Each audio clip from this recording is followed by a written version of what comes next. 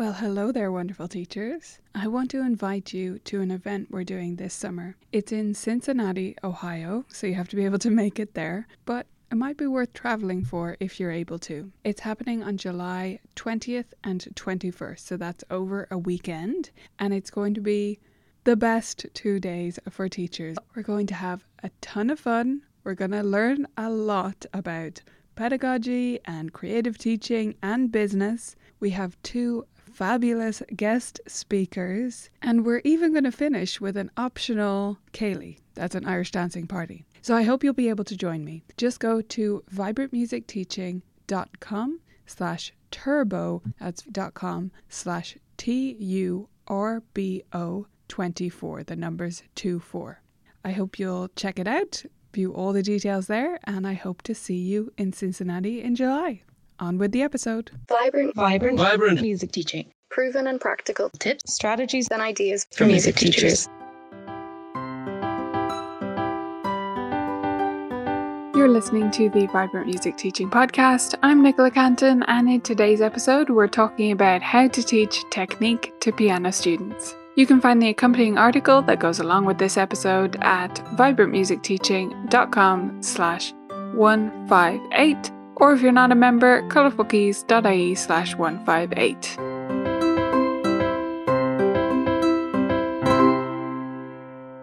Hey there, beautiful teachers. Welcome back to the Vibrant Music Teaching Podcast. And if you're new, welcome to your first episode. So when I was naming this episode on the blog post, I did ask a few members of the team about the title because I was worried it might be a bit of an Irishism. I still kind of think it probably is, or at least it's a UK and Ireland thing, I think, to say the lads. But I was assured that people would understand what I meant. So it's called How to Teach Piano Technique Without Hanon and the Lads. What do I mean by without Hanon and the lads? I said the lads because I mean, all the usual suspects. The Hanon, the Czerny, and the like. Yes, they're all very different in what they compose, but I'm lumping them into one category because they're often used in piano lessons in the same way. So before we go any further, I want to clear something up. This episode is about technique, teaching technique. That is different from Hanon and scales and arpeggios and chord patterns and many other things which people often call technique, which I call technical exercises.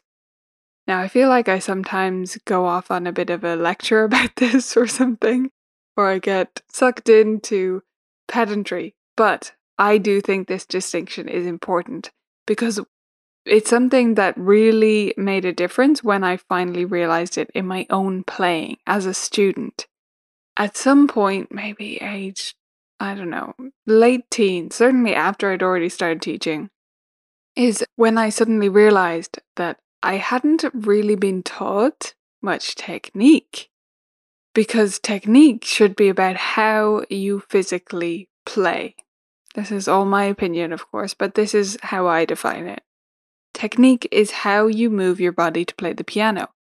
And too often, and certainly in my experience as a student, we're taught technical exercises, and it's called technique, without us being instructed how to play the technical exercises.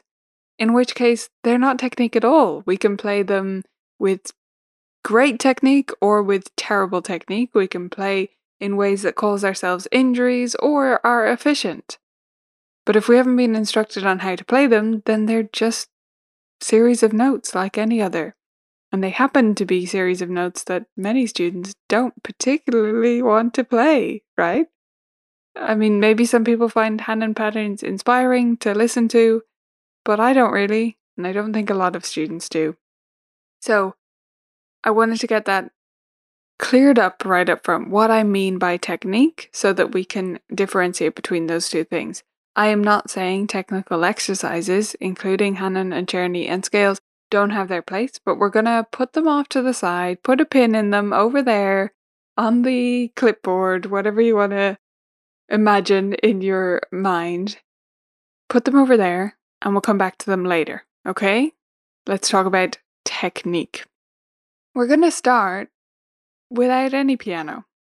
One really useful part of teaching technique for me, and something I've seen make a huge difference in my students, is integrating a warm-up routine. This is a physical series of exercises and stretches that we do before we play anything, before we even sit down or as we're sitting down at the piano.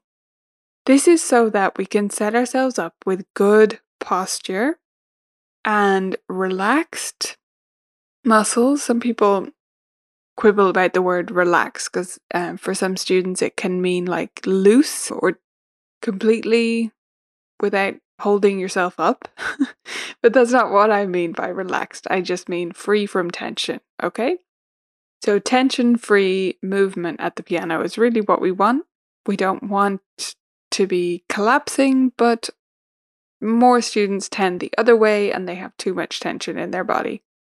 So to be able to move with freedom, to be able to play efficiently, I think we need to become more aware of our bodies and how we're sitting. And we need to relax our bodies and get used to the different body parts that we're about to use in the piano. And this is where a simple warm-up routine can be really effective for students of literally any age. Here's a sequence you might use. So start by reaching down to the floor, touch your toes if you can touch your toes. Reach down to the floor and then roll back up slowly, stacking the spine, vertebra by vertebra. Then swing your arms around by your sides. I call this knocking on heaven's door, but it just means flopping your arms by your sides like they're heavy spaghetti, right? Then rolling your shoulders and wrists, and then sitting down at the bench. So we've done all that standing up. Now we sit down at the bench. We plant one foot and then the other. I like to do this quite intentionally. Just don't know if you can hear that on the mic, but planting one foot and then the other so they're firmly rooted, because those are part of your tripod, right? Sitting at the piano. And then lean backwards and forwards on the bench and come to that midway point where you feel like you're grounded and sitting up tall. And then lift your hands to touch the keys. Literally just place them on top of the keys, gently, rounded hand shape, and then lift them and put them back in your lap. I like to do this to build the muscle memory in my students for how they start a piece, that they lift their hands with intentionality up to the keys, and how they finish a piece, crucially, lifting them off, up gracefully. Hopefully you can picture that in your mind's eye and back down onto the lap. We've all seen those concert performances from our students, right, where they just finish the last note and they're getting up while completing that last chord and walking away from the piano. So this is just the beginning of practicing that proper completion of a piece or proper endings. Okay, so that's 6 steps.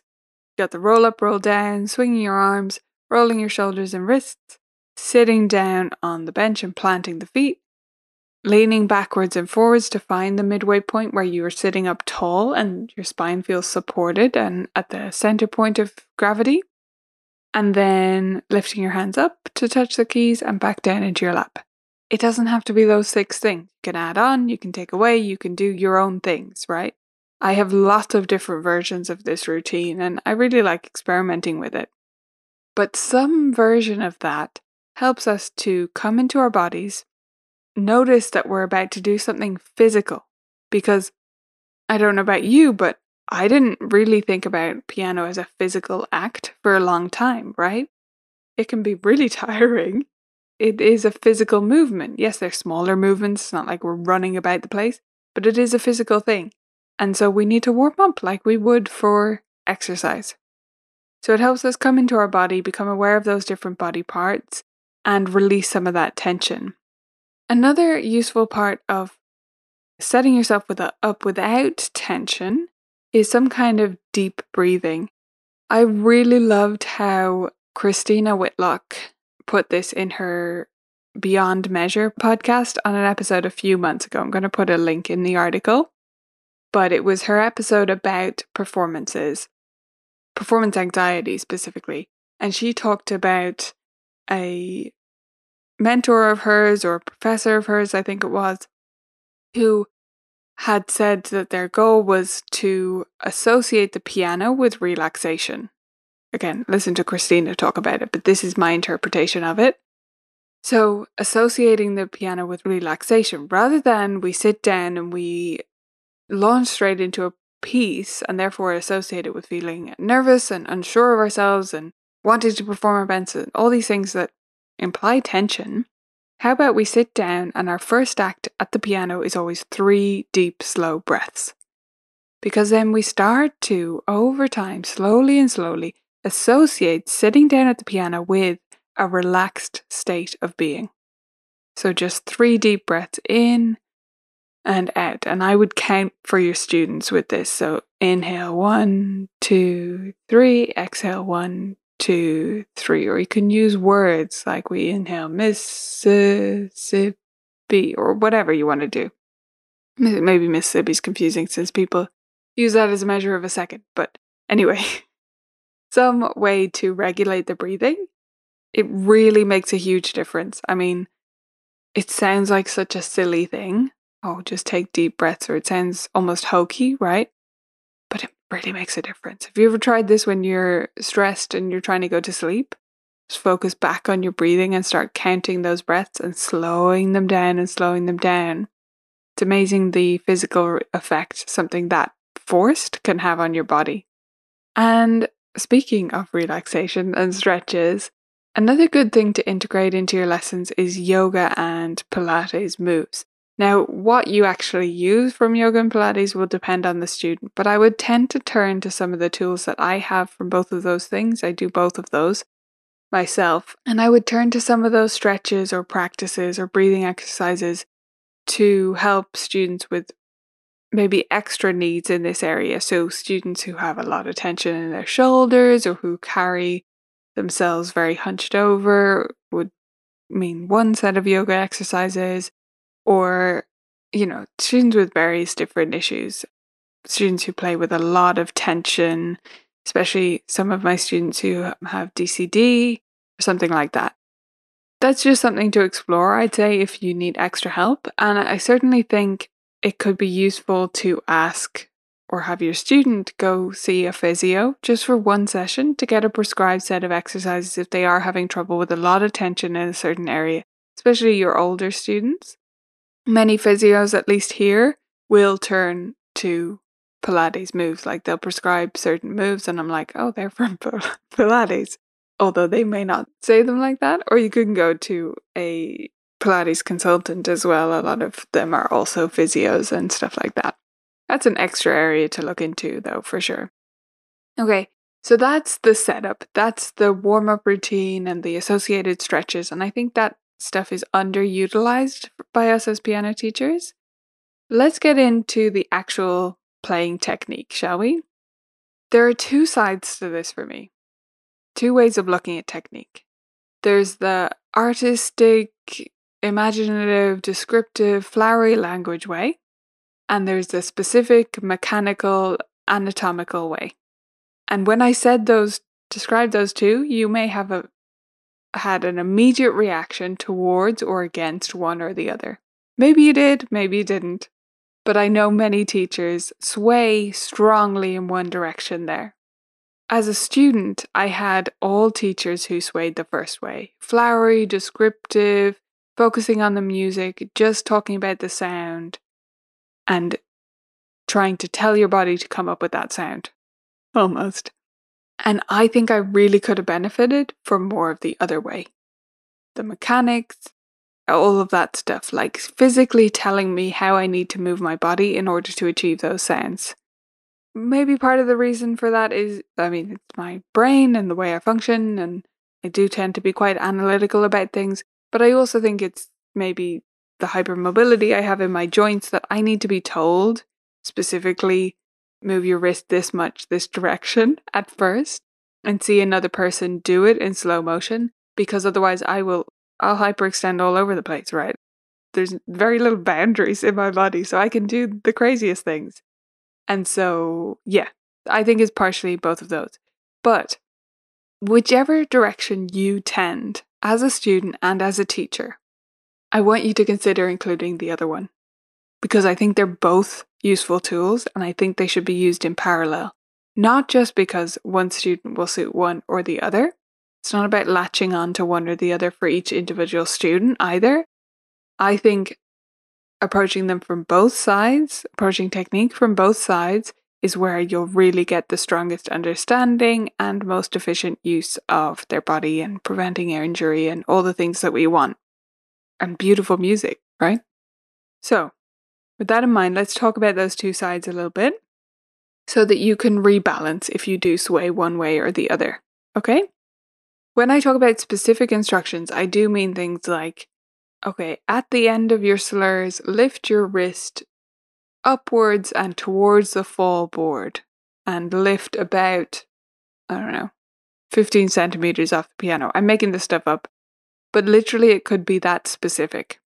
Physically describing it and demonstrating in slow motion, and maybe even doing some slow motion videos of your student doing it so that they can start to see the difference and analyze it for themselves.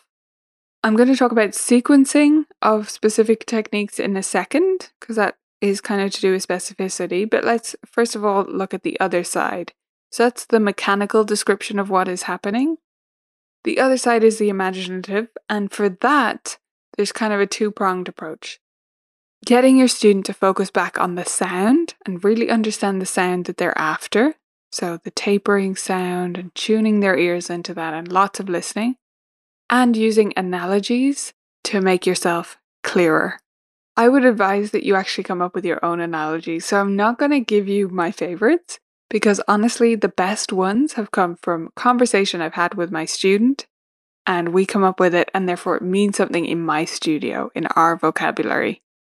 I'll give you an example in case you're not sure what I'm talking about of a traditional one, let's say, which is the image of staccato being like you touch a hot stove and jump away. You heard that one? There's even several cartoon versions out there of a piano teacher and a student sitting at a stove and she's getting him to practice literally touching the stove to practice his staccato.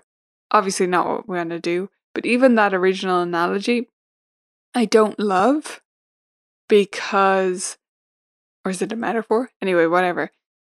I don't love it because if I was about to reach out to touch a hot stove and I thought it might be hot, even if I'm not sure whether it's hot or not, I'm going to fill my body with tension in anticipation of that hot stove. So I don't love it, but that's one example. So you can come up with these and try different ways to describe it in your studio and see what fits for you. Now, those are the two sides. Now let's talk about the sequencing. I would describe all of these all along the way in terms of the sound we're looking to create, the mechanics of how they should move their body to play it, and the imagination and the stories and the analogies and the metaphors and the similes to go with that. I like to start my students with non-legato playing first. And this is something I really got from a few different people, primarily from Piano Safari, which many of you will know I love that method and I use it a lot with my students. But this is also talked about by several other methods, such as the work of Irina Gorin or Irina Mintz. So that's Tales of a Musical Journey and Hello Piano, if you're familiar with them, and their videos if you watch them teaching. They will teach non-legato first as well. When we teach non-legato first, it allows us to use our whole arm to move around the piano, and it stops students from having many of those issues that we get later on when we go straight to legato, such as the collapsing fingertips, the wrists too low, the collapsed knuckle bridge, all of those things. They're not alleviated completely if a student has a weakness in a particular area by doing non-legato first, but it does really help to prevent that for most students going forward. After non-legato is truly established and a student is playing with freedom and moving around comfortably, at some stage I will introduce legato. Now, Piano Safari splits this up into two types of legato. They have what they would call tree frog and soaring bird. And I'll explain them in my terms, okay? So the tree frog that they have is like this bouncy legato or nudgy legato where you bounce your arm or your wrist lightly to get from note to note. And then the soaring bird is that smooth legato where you're staying aligned behind one finger, but you're not bouncing the arm up and down to go along. Now, about these, they would have tree frog first, then soaring bird. I do still teach both of those. However, if a student defaults to playing soaring bird style on the tree frog exercises and they're just not getting the tree frog bounce, I will skip it and, come back to that style of playing if we need it later. But yeah, I'd say it's about almost 50-50 on students who I find that useful for and not. So I just wanted to note that here in case you're in the same boat and worrying something's wrong. That's how I've landed on it. I introduce it. If soaring bird seems more useful right away, we'll jump to that. After they have non-legato and legato established, then I'll introduce staccato, and I prefer to do that as a full arm staccato bouncing straight up with your whole arm rather than a finger staccato, which we would get to much later. So they're bouncing up from their whole arm. Immediately after you get to the keyboard, you're using your whole arm to lift it back up. And I'll demonstrate that a lot for students, showing them how high I'm getting off the keyboard and give them a chance to try that, because I find most of them want to stay too close. And so I really have to pause myself in midair and say, look at this distance, it's like 20 centimeters or something. Look at that. That's how high I want you to get your hand. And if they're really struggling with that, I will hold my hand over the top of theirs so that they have to jump up to it or hold a ruler up there or something like that. After that, I will get to the slurs and phrasing.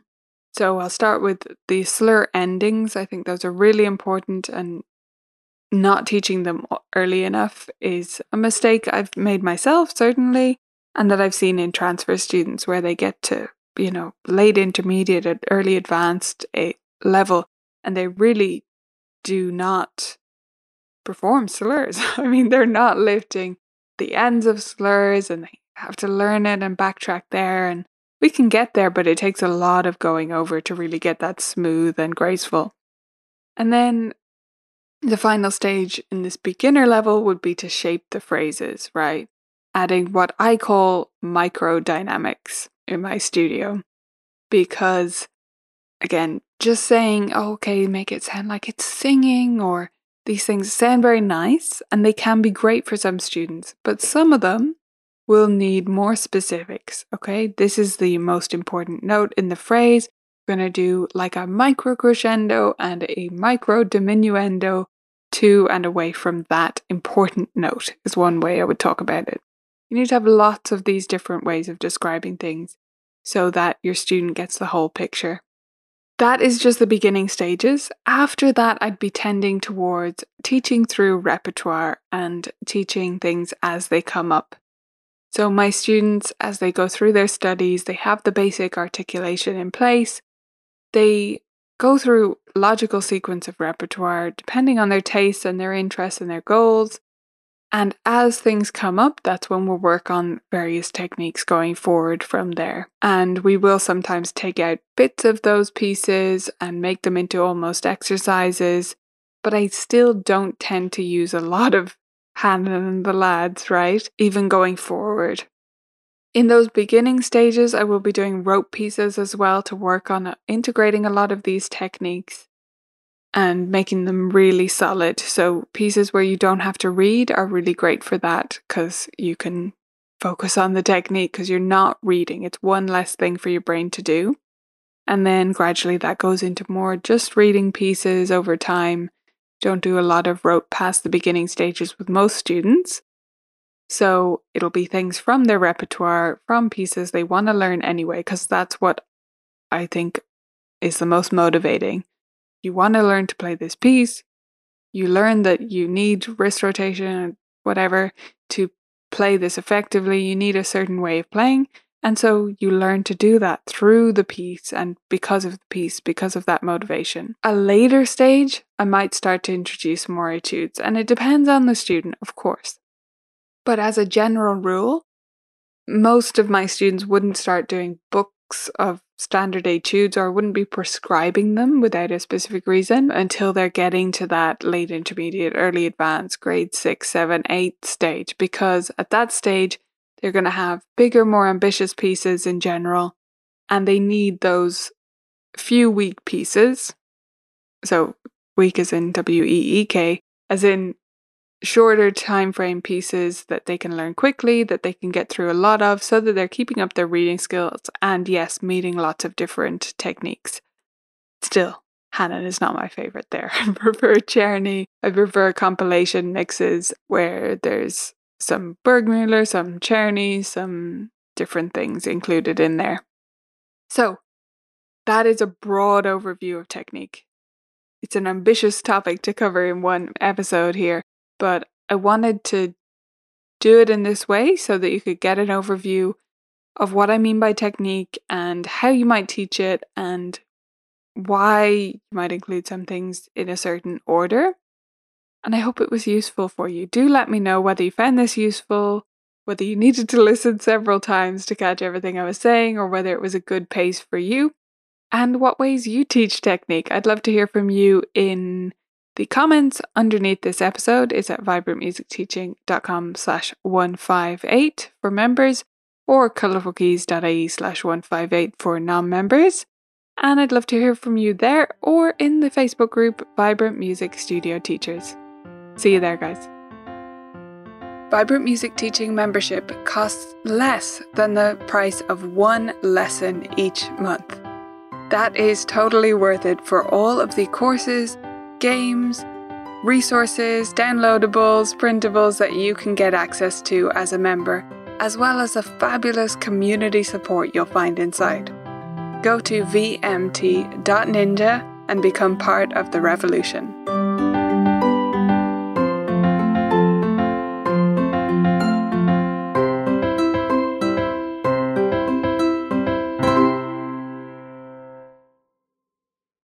Thanks for listening to this episode of the Vibrant Music Teaching Podcast. I hope you loved it, and I wanted to pop on here one more time to remind you about our event. It's happening in Cincinnati this July, and you can get all the details at vibrantmusicteaching.com/turbo. See you there.